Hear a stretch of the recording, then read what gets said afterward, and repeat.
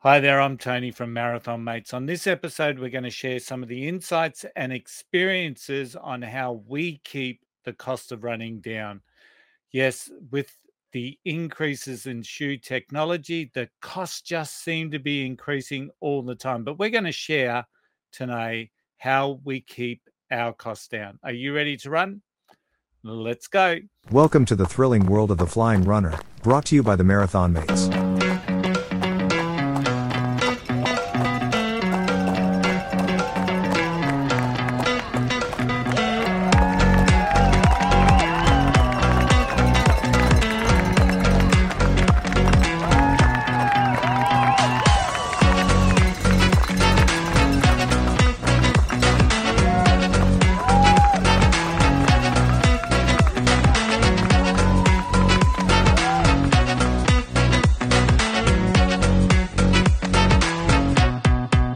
Hey there, everyone. Welcome back to the Flying Runner podcast. Today, we're sharing strategies on how we keep the cost down, and hopefully you can cut the cost that comes with this thing that we call running. As usual, I'm joined by Tim and Tara from Team Ellis. How are you guys? What have you been up to?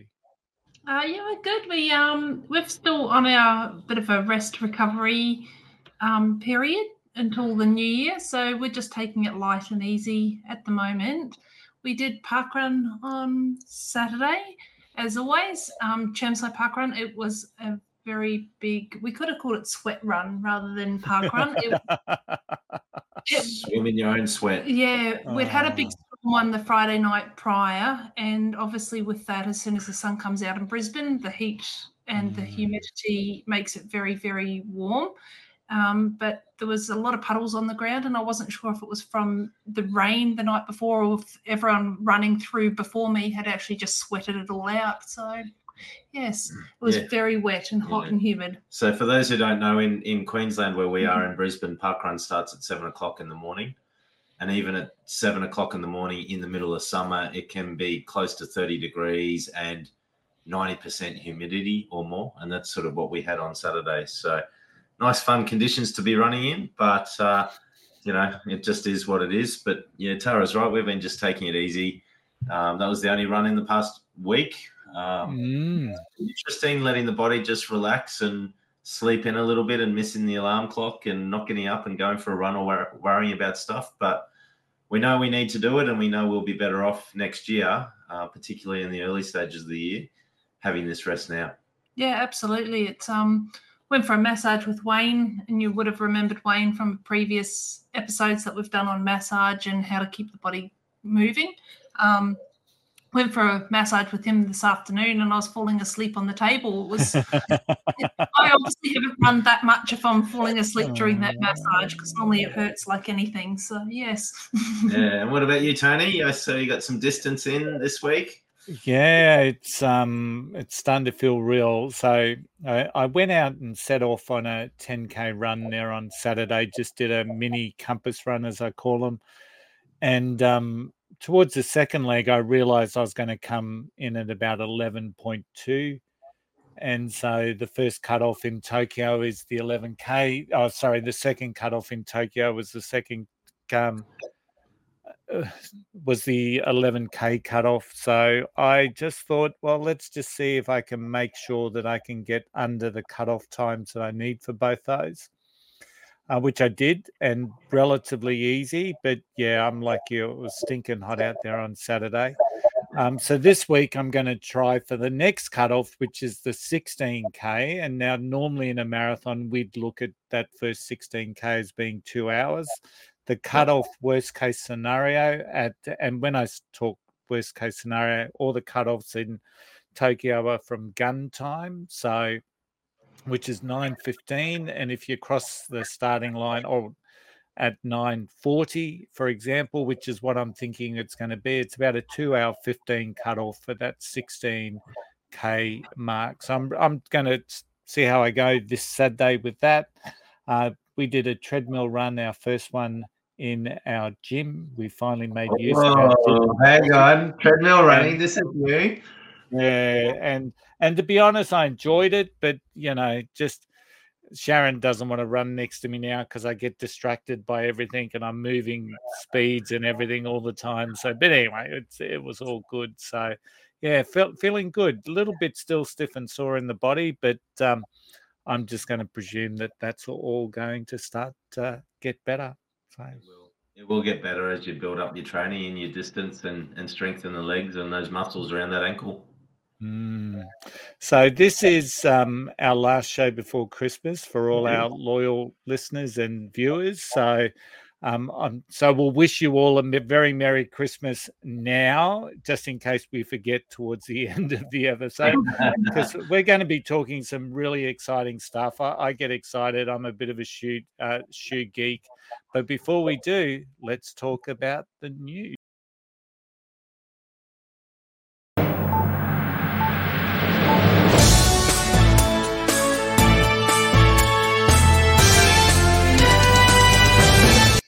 So, Tim, I'm going to throw to you. What's been happening around the world this week? All right, Tony. So, yeah, it's been another hectic week around the world, but I guess it kicks off with some good news for Australia. During the week, I think a couple of weeks ago, we talked about the upcoming nominations for the World Athletics Awards ceremony that they were doing. So good news for Australia. Australian Athletics was named as the winner of the Member Federation Award. So it means it was the best performing member federation out of all the athletics federations around the world. So each country is essentially its own federation. And so for Australia, it was able to distinguish itself in its accomplishments throughout the year. And as a result, positively contributed to the growth and profile of the sport. So that's pretty good news here for Australian athletics. You may recall we talked about at that time when we announced them as a nominee that they hosted the World Cross Country Championships in Bathurst at the beginning of this year. They claimed their first ever cross country medal, which was in the mixed relay event. We also got Oceania's first World Athletics Continental Tour Gold meeting a few days later.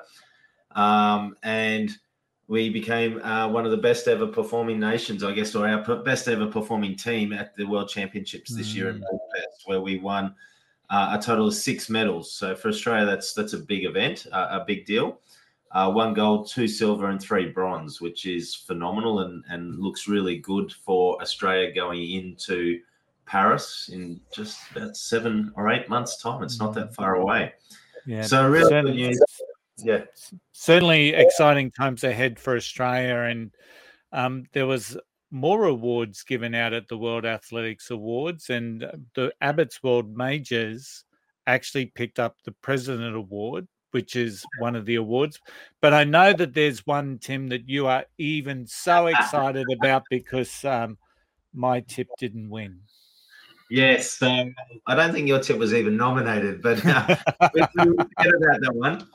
So they announced 6 athletes as the World Athletes of the Year. And I think it was 3 male and 3 female. And I think they worked it out. 1 was track, 1 was road, and 1 was field athletics.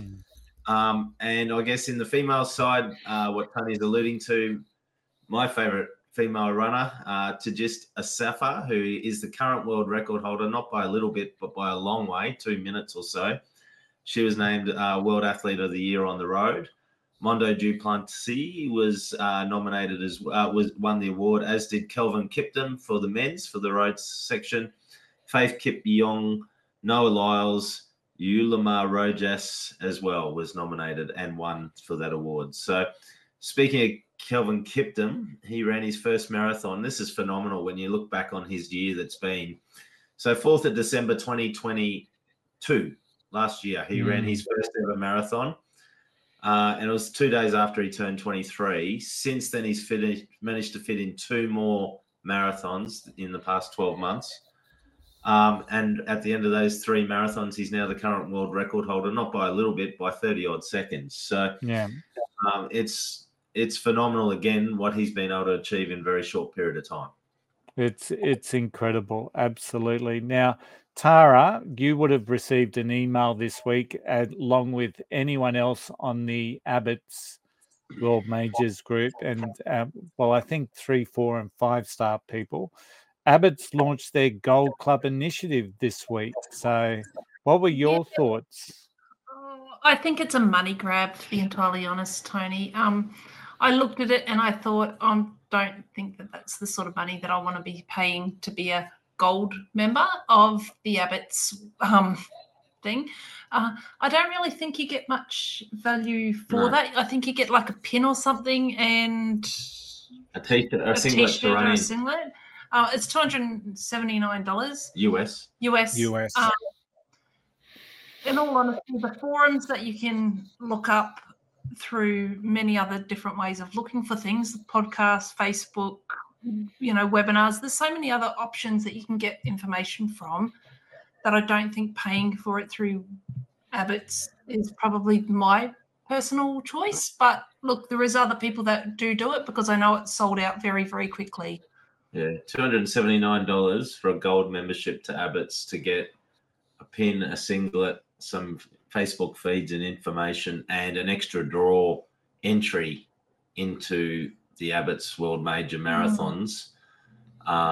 Again, it just there's not even a guarantee that you'll get a place. No, and at the end of the day, extra draw entry and a couple of 100,000 people that might be going for it isn't really going to guarantee you anything. So I looked at it and it seemed like it was a lot of money for what it was. $279 US is probably close to 500 Australian dollars.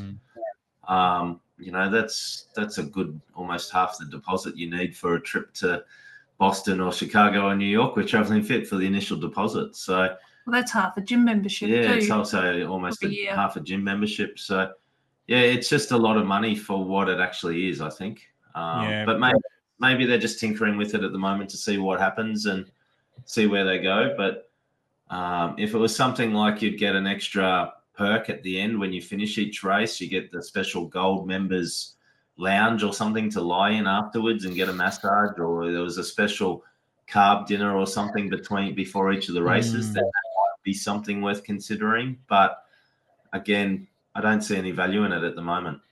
Yeah, I think the initial reaction, certainly online, has been one of it's in it.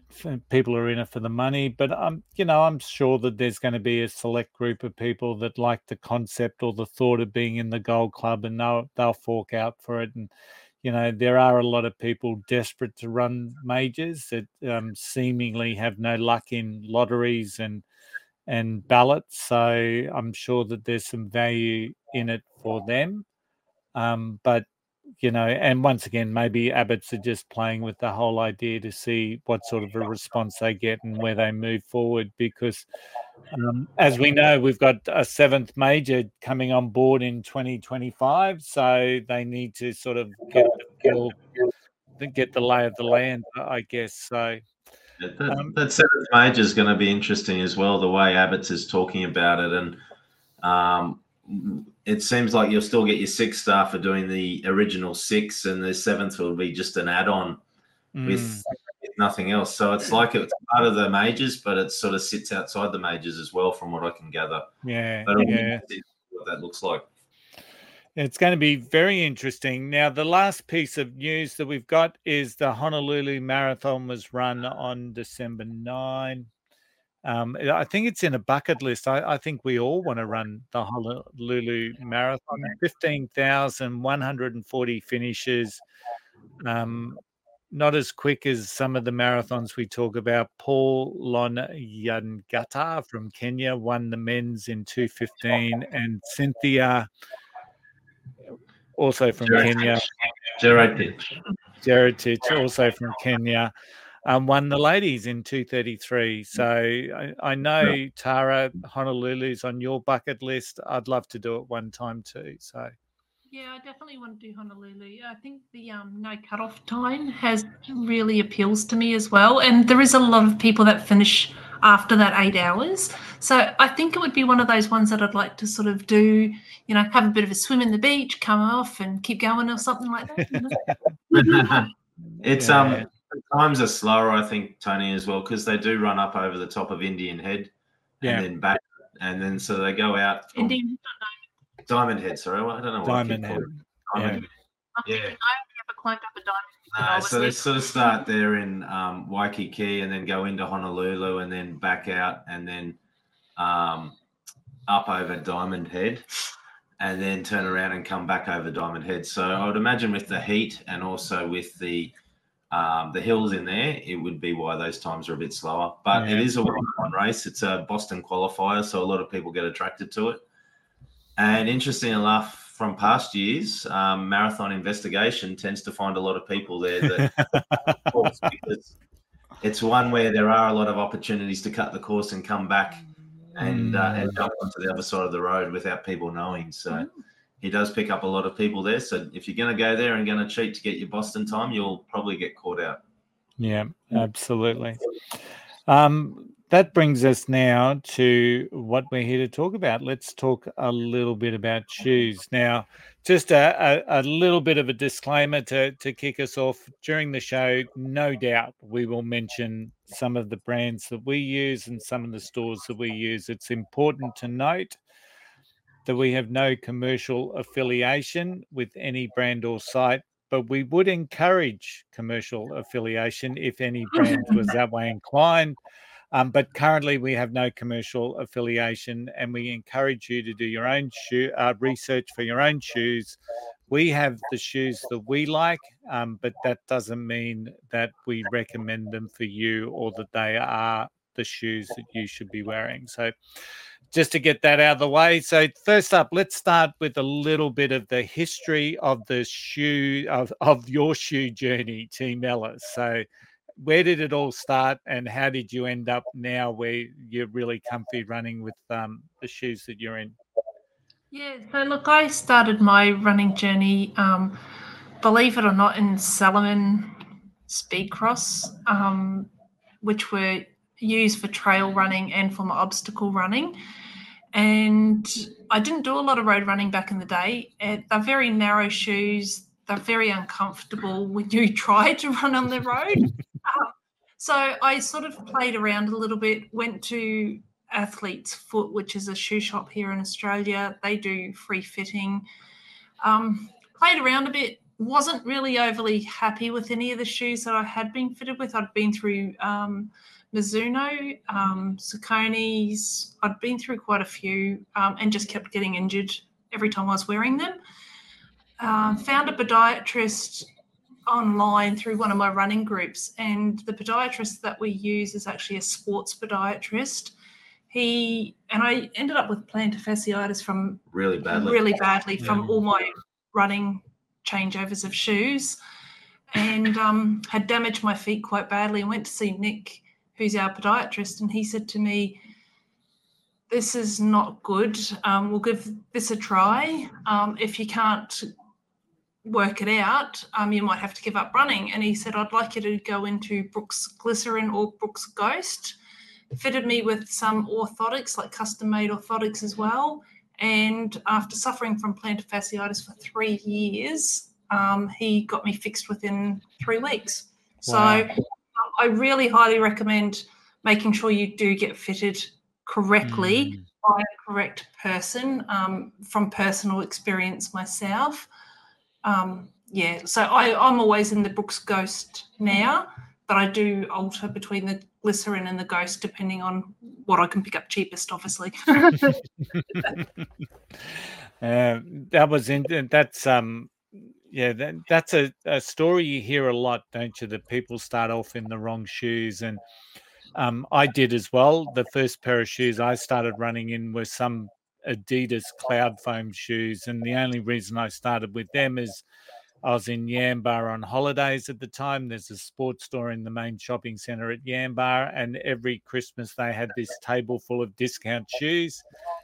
So they were the only ones in my size. So that's a great choice for a running shoe. But they went okay until they stopped going okay. I then moved into the Asics Kayano gels, and I started with the Kayano 23s. Got the 24s, and I got the 23s when the 24s were the major model, and then I got the 24s when the 25s came out. Asics make a great shoe, and I think my 23s did just under, I think it was 970 kilometers. I ran New York in them, so I would never say a bad thing about the Asics. But then I went to Brooks because I tried them on and they're a little bit softer, and now I'm running in Sauconys, and there's been a reason for my change every time. So I went from Kayano to Brooks because I wanted a lighter shoe and a softer shoe.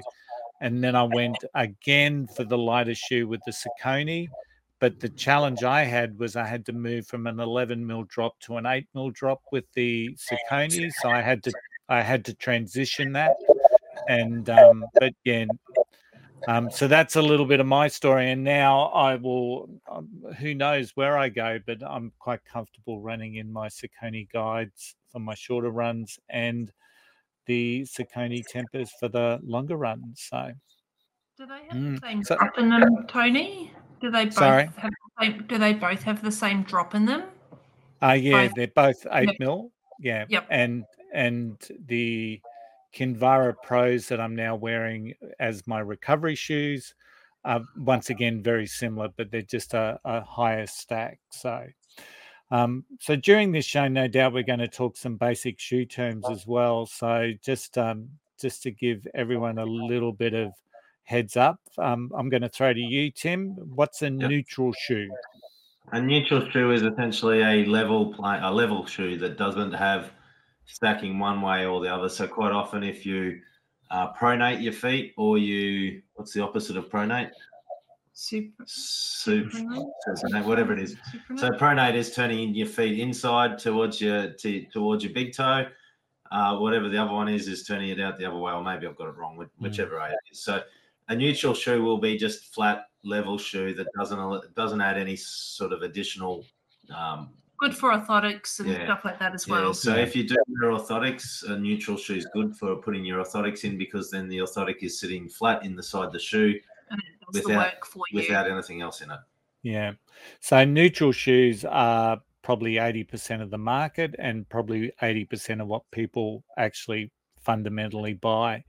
So we then have the stability shoes, and they are also known sometimes as the support shoe.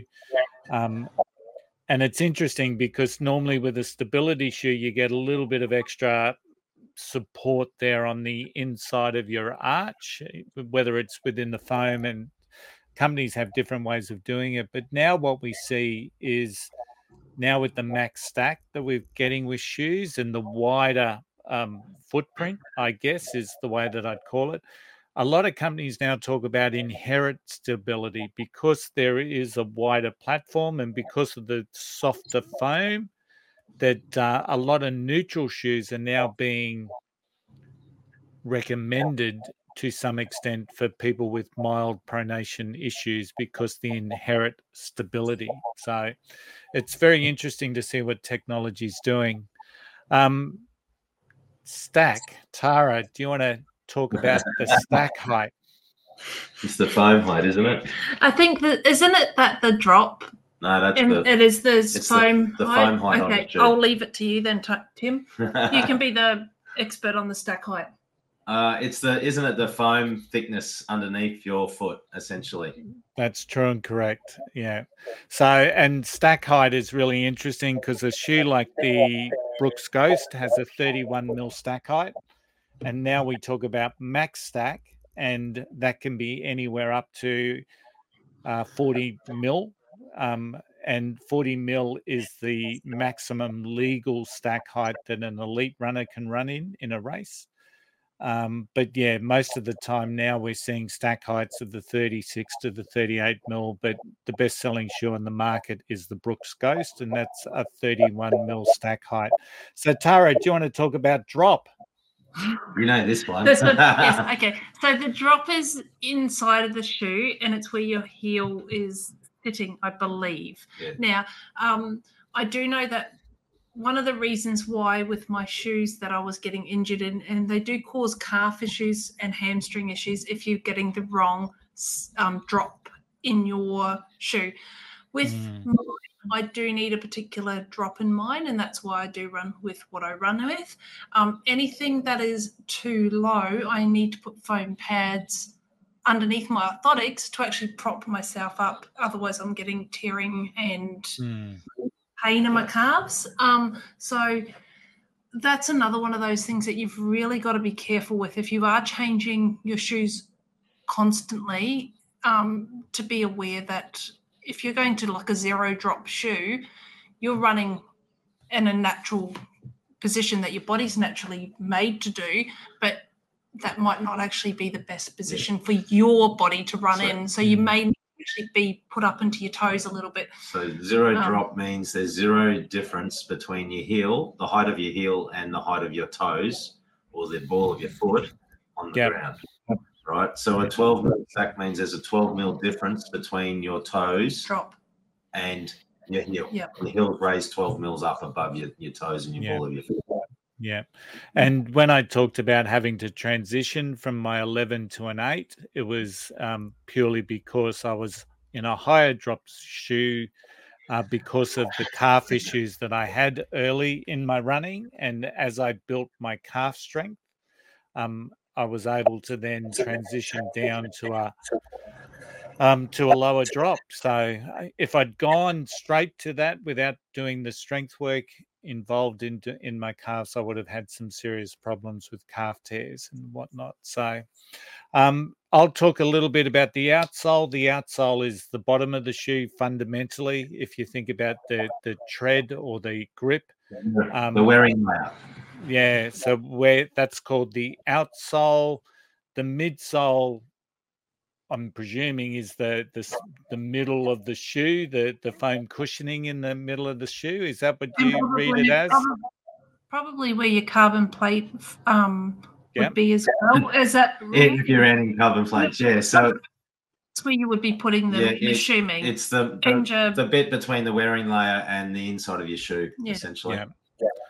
And then your upper is the stitched on bit on top of the foam. So that's all the fabric that sits on top that wraps around the top of your foot.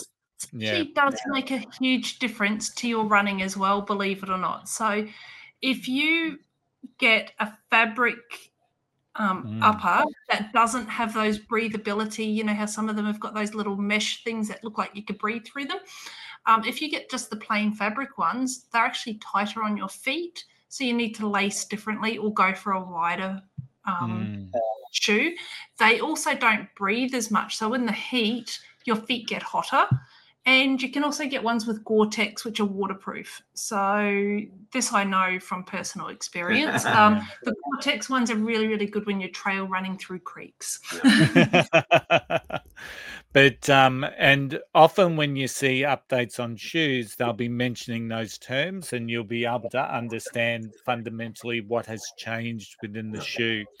Which before we go any further, I just want to also say, Tony, and I've said it before on other episodes, comparison is the thief of joy. So just because somebody else has a particular brand and model of a shoe and says they run well in it, doesn't mean it will work for your feet. So you really need to understand your feet, how they work. Are you a neutral? Do you stand and run neutrally, or do you need a bit of pronation? Do you turn your feet in? Do you need to protect your body and your ankles a little bit more? Do you need some additional drop?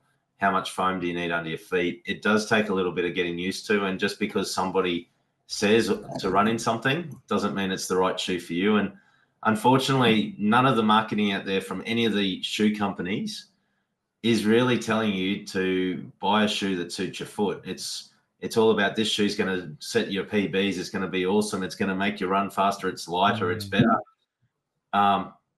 That's for 1% of the population.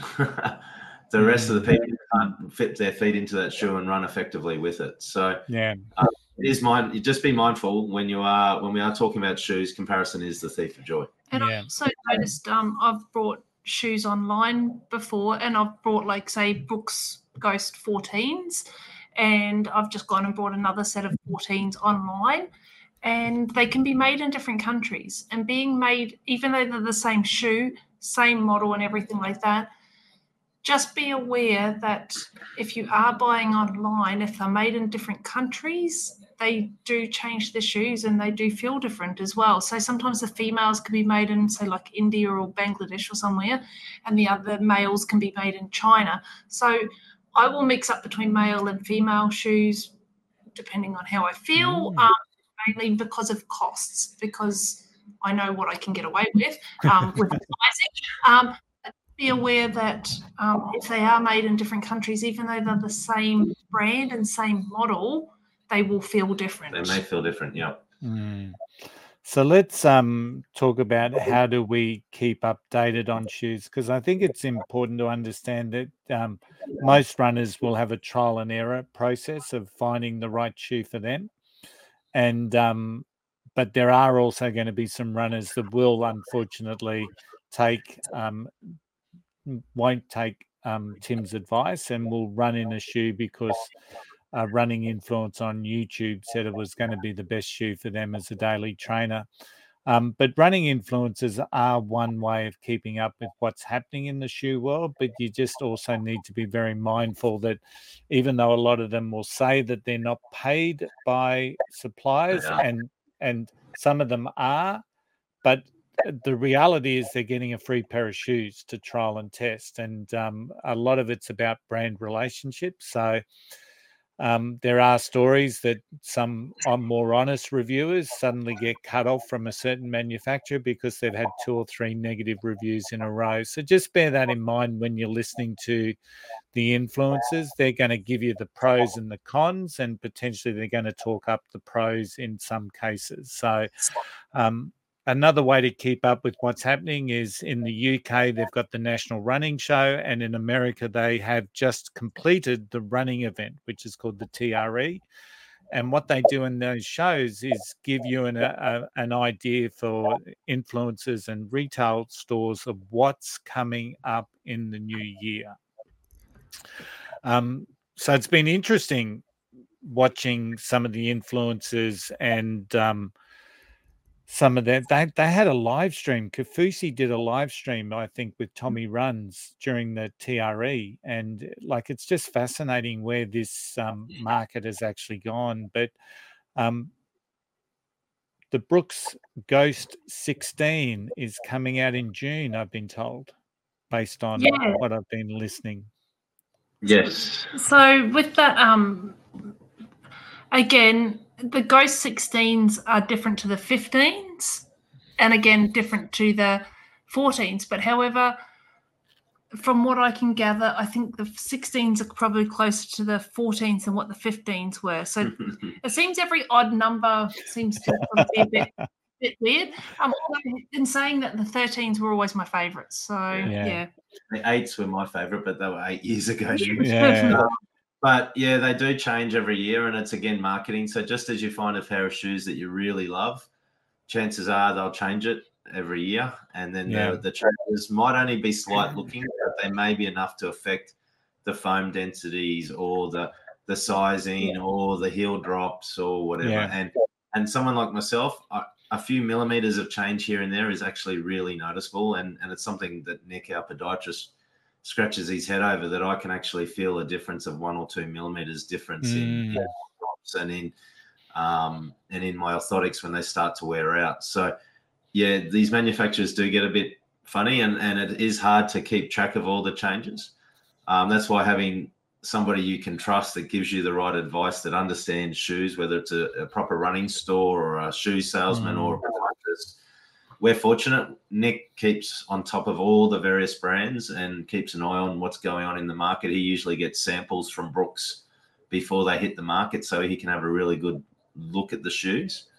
He doesn't recommend Brooks Ghost to everyone. It just happens to be Tara and I are both Brooks Ghost. He recommends New Balance for. He wears the 880s. Yeah, so different shoes for different people's feet, but it is handy for us. We just send Nick a text message. Nick, I'm about to buy some new shoes. Should I go the Ghost 16s or should I go something else? Yeah. So there is a Ghost Max that they've just released. I talked to him about that the other day, and he said, I don't need it. He said it's really for people who need more stability, who move side to side on their foot. Their foot hits the ground a lot more. gives them a lot more stability. It wouldn't work for me, a Ghost Max, but for others, it works really well. So it's about knowing that and forming a relationship with somebody that you know that can trust, or a trusted website, or a influencer, or somebody that you can trust. However you do it, yeah. So the Ghost 16s, they're saying it's going to be a softer foam and a lighter weight coming out in June. Interestingly, New Balance are putting out some new designs this year that, in my eyes, look ugly, but some people are really raving. It's like a geometric design on the padding or the foam. There's a lot of hype around the new Glycerin 21 and corresponding as they move through next year. A lot of hype around the Nike Vaporfly 3, but I don't think there's ever been a Vaporfly 3 Vaporfly release without a lot of hype. There's been some mixed reports from the Saucony, which is my brand that I love. The Endorphin Pro 4 mixed. Personally, the Tempest is getting an upgrade, but it's only, from what I can understand, an upper upgrade. And that will obviously have some bearing on the current model being discounted. So we'll talk about that. I know that Santa's bringing me a pair for Tokyo. So and the Saucony Guide, which is my other shoe that I wear, the Guide 17 is what I would call a radical upgrade. They've really revamped that one, a higher stack. There's a lot going on, so I'm going to stick with the 15s for a while. And what it means also is that the Guide 16s are even more discounted than the 15s. So I've got maybe Santa bringing me another pair of those as well. So that's and one of the things you'll see as you get that pair of shoes is, if you know what's coming, you get a bit of an idea of, potentially what models are going to be discounted when they start to clear out. So, for example, with the Brooks Ghost coming out in June, potentially we're going to see some bargains and some clean outs coming through the first half of the new year. And I know if you go on the Brooks site now and click on their specials, the Ghost 14s are currently there at great prices. 50% off today. Yeah, and then you'll potentially see that more and more with the 15s. But I think generally we accept the fact that we are going to see annual upgrades on most shoes as they come through. And once you get into the cycle, you can really start to understand when some of the bargains are going to happen. So the other thing to note is running shoes are not just a piece of foam with an upper on top and you strap them on and go for your run. They're actually an engineered tool.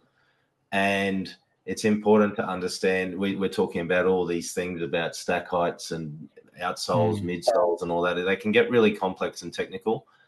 I can't remember the website for the life of me, but I do have it and I'll look it up and we'll post it to the show notes and put it on our Facebook page and Insta page.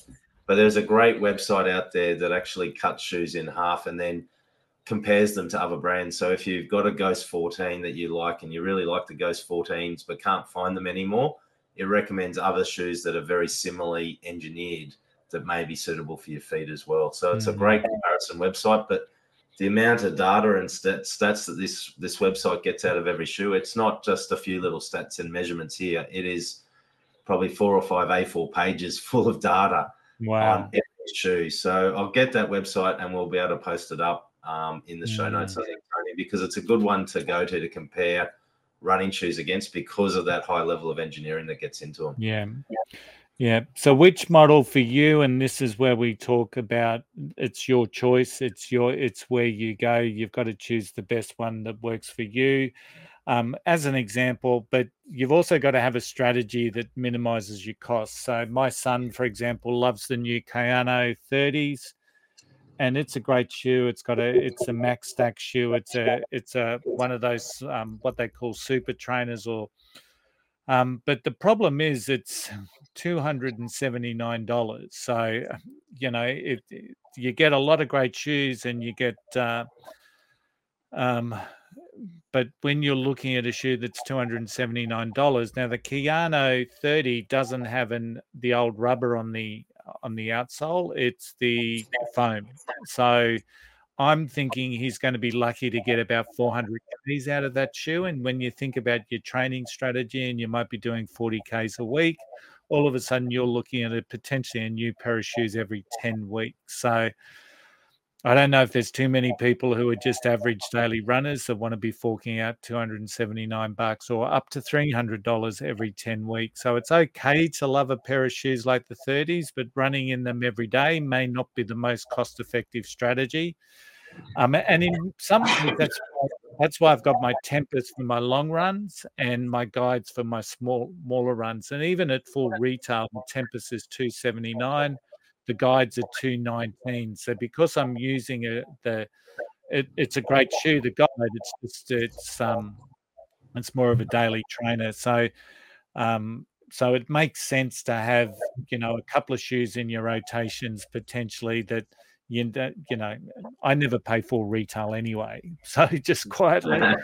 But it does make sense, and even with Tim and Tara, with their use of their Ghost, I'm sure that they're always on the eye for a bargain, and that's the way that they can keep their costs down. So, how many Ghosts would you currently have in rotation, Tim, for yourself? Well, I'm on my 6th pair of Ghost 14s, but really I have about 2 pairs. And generally it's only one. I have one that I run in for my long runs, and then I might swap that with another pair during the week for some of the shorter runs, but it just depends. And as they start to wear out, I notice when they wear out. I can tell when a pair of shoes are going, all of a sudden my calves hurt. So that's that 1 to 2 millimeters of difference I start to notice. I notice when the soles are not are flexing more than they should do. I get a lot of pain in certain spots.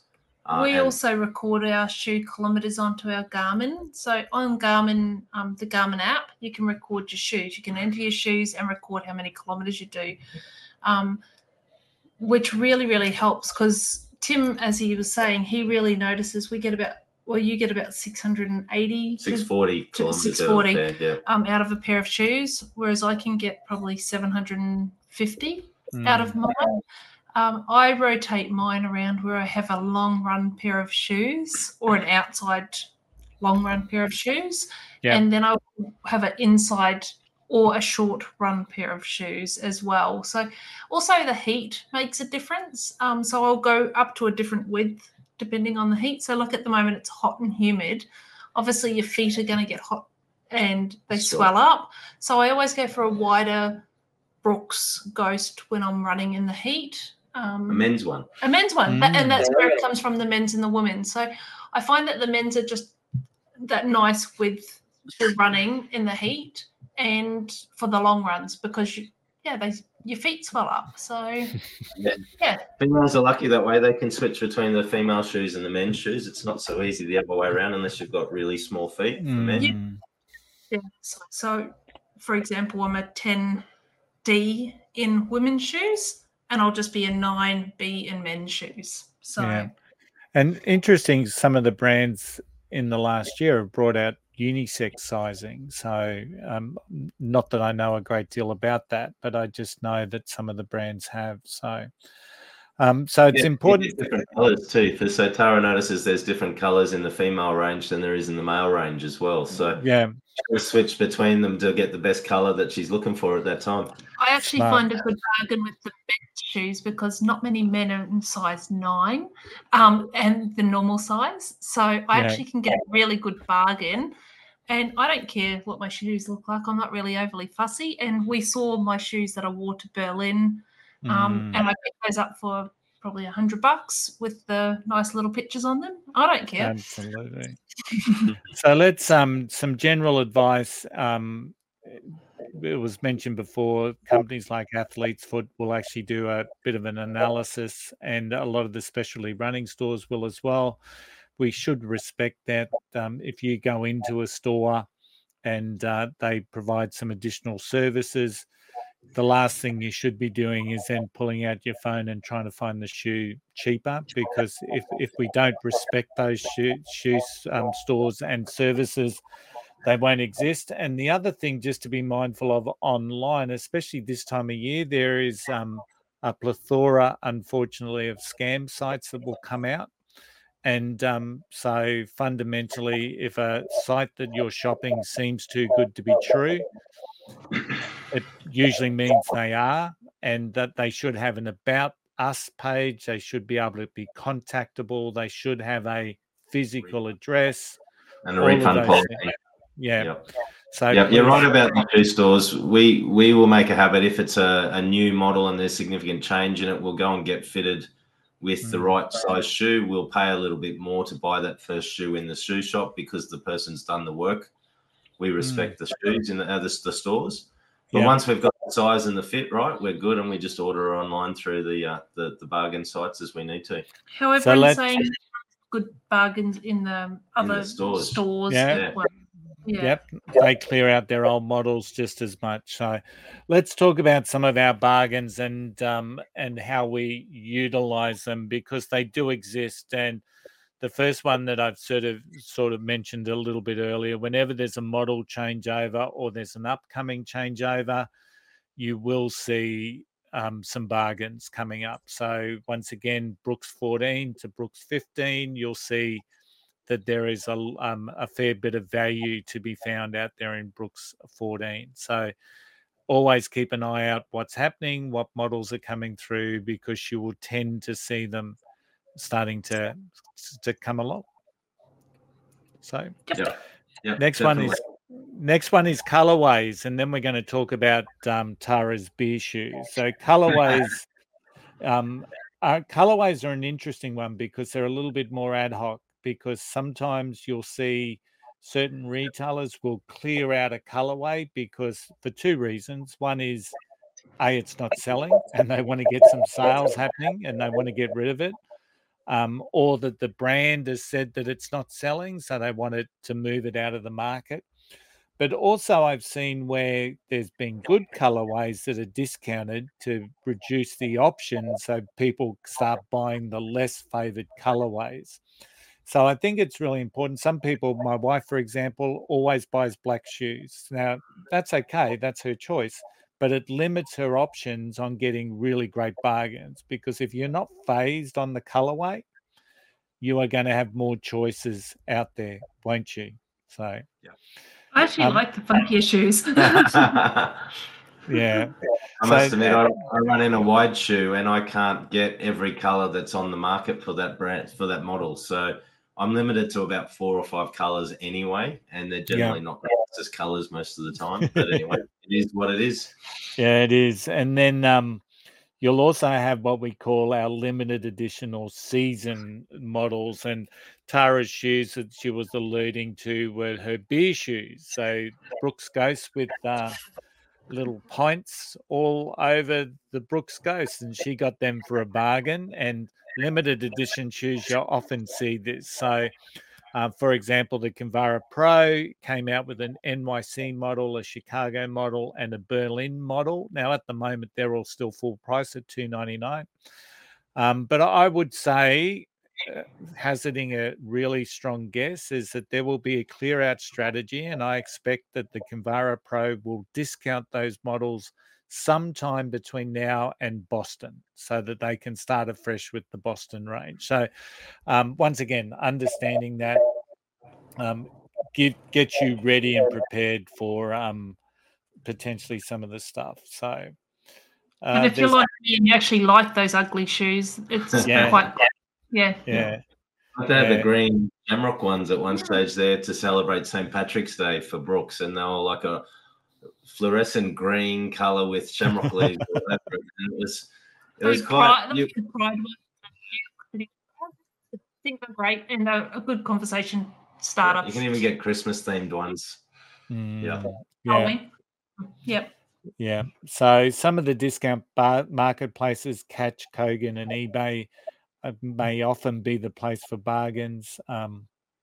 Sometimes on eBay you can get current models, which is really interesting. So that's where a particular retailer's decided if they're not selling size 11s, they'll put the size 11 on eBay, and you might get a bargain. And an example of that is I've got an Endorphin Pro never worn at the moment, but that's a $340 shoe that I got from eBay for about $203. So sometimes you just got to be lucky. Now, places like DFO are a great source of last year's models. That's in Australia. DFO, for those overseas, are your secondhand, direct factory outlets. So they're just it's the second stores essentially. Yeah. So and also a lot of the shops, like you'll see a lot of the brand shops. You've got ASICS, for example, our local one down here at Airport. You've got ASICS, you've got Puma, you've got Adidas, you've got Nike, you've got Brooks, and now you've got Hoka in there, and New Balance. So you can get some really decent bargains, but they won't have the current models. No. Or all sizes. All sizes. Yeah, true.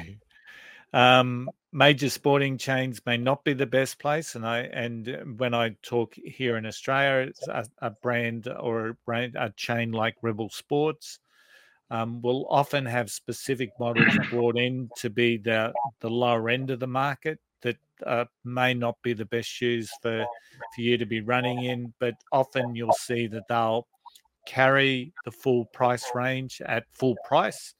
And then they'll have arrangements with the suppliers where they take the old stock back on changeover of on models. So you won't see them often clear out old models because they'll have a supply arrangement. And that's where those old models will go to the DFO and places like that. So that's why there's never a consistent brand or size that you'll get there. Yeah. Now, the major online sites for the brands themselves are often a great source for continuing research. And I know Brooks have a very clear link in their menu for specials. I know Saucony has one that says sales, but most of the major brands will have an area where they've got their fundamentally their direct factory outlet stuff online, and they're easy to find. So at any one time, those links are available, and you can go see what the brand themselves are clearing out. I think it's also good. Like we sign up for a lot of brands that we run in, so we actually sign up to their mailing lists and we get their emails. And might be a bit of spam sometimes, but like I can tell you today, I got an email from Brooks saying they've got 50% sales coming up to Christmas and then into the Boxing Day sales. So 50% off all clearance items, which is good value. You don't get that sort of at other times. And I know that's the same. Under Armour does the same for the apparel. I know New Balance does, because I do that for our son's shoes. So there's also websites like Sportitude and stuff like that will send me emails. Yeah, Running Warehouse as well, that give you their discounts. So adding yourself to mail lists is a great way of keeping yourself informed of when these sales come up. Yeah, absolutely. And of course, we're looking at Boxing Day sales that are going to be happening very, very soon. We've got other things like Black Friday, Cyber Monday, Easter's normally a good time as well. And many of those online retailers like Sportitude and Running Warehouse will often do a blanket 30% off or a 20% off. So once again, get on the mailing list, get the communication, because it's quite interesting how often you can really pick up a bargain in the shoes. Yep. And we tend to, if we're looking for shoes, we'll have 4 or 5 websites on at the same time, and we're looking at the same shoe and comparing prices across companies as well. So just because Brooks has them for 50% doesn't mean somebody else doesn't have them cheaper. So yeah, it is definitely worth looking at. And most of the sites, if you spend over $100, which you generally do for your running shoes, they'll give you free delivery anyway. And on top of that, most have very good refund policies and will take the shoes back even after you've worn them once or twice anyway. So generally, the refunds and the deals online are pretty solid. Yeah. However, do check the terms and conditions on what Tim just said, because not all of them do that. Most of the reputable ones do. Yeah. And you can also just simply do a search on Google for a particular brand of shoe that you want, and then just go onto their shopping. How it's got search images shopping, and sometimes you can get a really good comparison of what's happening on a particular pair of shoes at that particular time. So generally, I don't find Amazon to be a good source. I haven't talked to a runner that found Amazon to be a great source of bargain shoes. But eBay can be, but Amazon can be a good source for, some of the clothing that we wear. You get a lot of the lesser known brands on Amazon, and most of them are coming out of the same sort of factory as maybe some of the brand names. But DFO is probably my recommendation for clothing. What about you guys? Yeah, clothing is something we're pretty particular about. Once you find something you like, you tend to want to stay with it. So I'm very particular about the shorts I run in. I know, Tara, you're particular about the tights you run in, and the tops and bras and things you run in. But it's one of those things, I think for us, again, it's keeping an eye close to those retailers, getting on their mailing list, knowing when their specials are out, and then buying a couple of pairs at a time. Singlets don't bother me. I can wear pretty much any singlet to run in, but shorts, they've got to have pockets in the right spaces for my gels. They've got to have the right internal underwear and stuff inside of them so that I don't get chafing in certain parts. I don't like shorts that are too short, and I don't like shorts that are too long, and I don't like shorts that have got to split up the side. What else? He's the hardest person ever to shop for gym wear with, trust me. But he is very particular, isn't he, Tara? He is very particular. Because I know it works. But he sits there and goes, I don't care what singlet I run in, that I buy to run in. He has not brought a singlet to run in because we get all stuff. So he's lying. He has not brought a running shirt for so many years, and it's not. When was the last shirt you brought, Tim? I got a singlet just the other day from Run Down Under for next year. I paid for that. It was a membership fee. That you got. No, singlets again. That's why I say I'm not particular about singlets, but shorts I'm very particular about, as I know you are with your gear, Tara. So. Chafing things either, but I'm not quite as particular as Tim, where I'm like, can't have this. I don't like those ones that are too short. Obviously, I'm a bit old for that sort of stuff.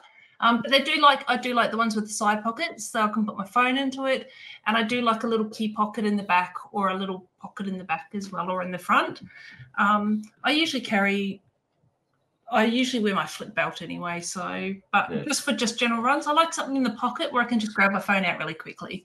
Yeah. So shoes, we generally stick to the Ghosts, and we keep to the same, and they just change the models. With the clothing doesn't change too much. They do change colors and maybe the style a little bit here and there, but for me, I run in Under Armour shorts, and it's pretty much the same short they've had for the last 4 or 5 years or 6 years. Changed they changed a little bit. When we first started running with clothing, and technology with wicking and all that sort of stuff's changed. So just be aware, don't run in cotton is the only thing I do have to say. All right, so special that you run in?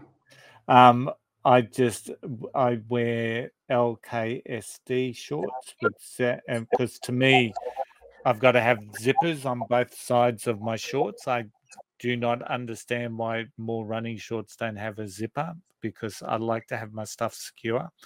Outside of that, I think with all the shirts we get from events and races and touring, I was going through my T-shirt drawer the other day, and I saw a tag from an ASICS tag. So it's interesting. I buy a shirt and think, that's nice, and then it just sits in my drawer because I'm wearing everything else that I much prefer to wear anyway. So, but yeah, great advice. Get on the mailing lists and understand what it is that you like. So I hope that you've taken some of the tips that we've shared. Hopefully you can utilize some of the strategies that we've used to keep your costs down. We're coming towards the end of the show, and you know what that means. We have got time for Tim's tip. So, Tim, what's your tip for this week? Yeah, it's my turn. My tip this week is to know your gear's limits and know that not everything lasts forever. And it's a key thing, particularly with running shoes. I mentioned before, I get about 640 kilometers out of a pair of running shoes. That's what they're engineered to do. If I tend to run further than that, they're not going to work as effectively and do the job. And that's when injuries can kick in. So record the usage of the gear. So you can retract the distance, record it on Garmin, record it on Strava, or you can go an old school spreadsheet. Distances are generally only recommended. So a lot of the suppliers will recommend on their boxes or in their gear how far they can run or what they recommend them to be used. But remember, different usage, different trails, different roads, different surfaces will mean different impacts on that engineering in the shoe. Also, different weight of the people that are wearing those shoes will change that. I'm a lot heavier on my gear, so it tends to not last as long. I guess, as we talked about, rotate your shoes if you can regularly. And if you, the other way to really tell if a shoe's starting to go is the amount of flex in the shoe itself. So if you hold the shoe out in front of you and bend the toe down underneath the shoe and try and reach the back of the heel, if you can bend it all the way around and touch the heel of your shoe, it's probably overcooked and it's probably no longer an effective running shoe. It's probably time to throw it away. Shoes are meant to be stiff. They're not meant to be that flexible that they can bend all the way back down over to the heels. So just be mindful of those sorts of things. Understand the engineering that goes into your gear. Understand how long it's going to last for, and then just monitor it. That's my tip. Great advice. Great advice. So I'm going to throw back to you, Tim. What's happening next week? Well, the next week's going to be an interesting show because it's our final show of 2023, believe it or not. So we're going to do a review of the year that's been. We're going to talk about some of our highlights and what we've enjoyed this year, what races we really enjoyed, what we'd like to go back and do again if we had unlimited funds and time. But we're also going to issue some Flying Runner awards out to athletes and performances of the year, and even maybe a guest on the show for the year. We haven't worked it all out fully, but we will over the next few days. So definitely stay tuned and, listen in to see who's going to win those inaugural awards.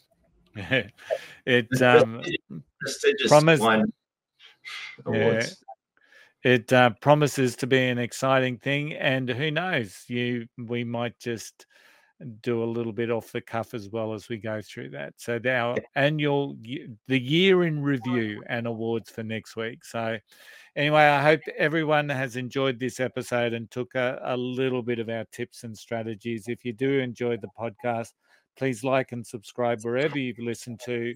It's always awesome sitting here on a Monday night with Tim and Tara and talking running. And as we know, runners love talking running.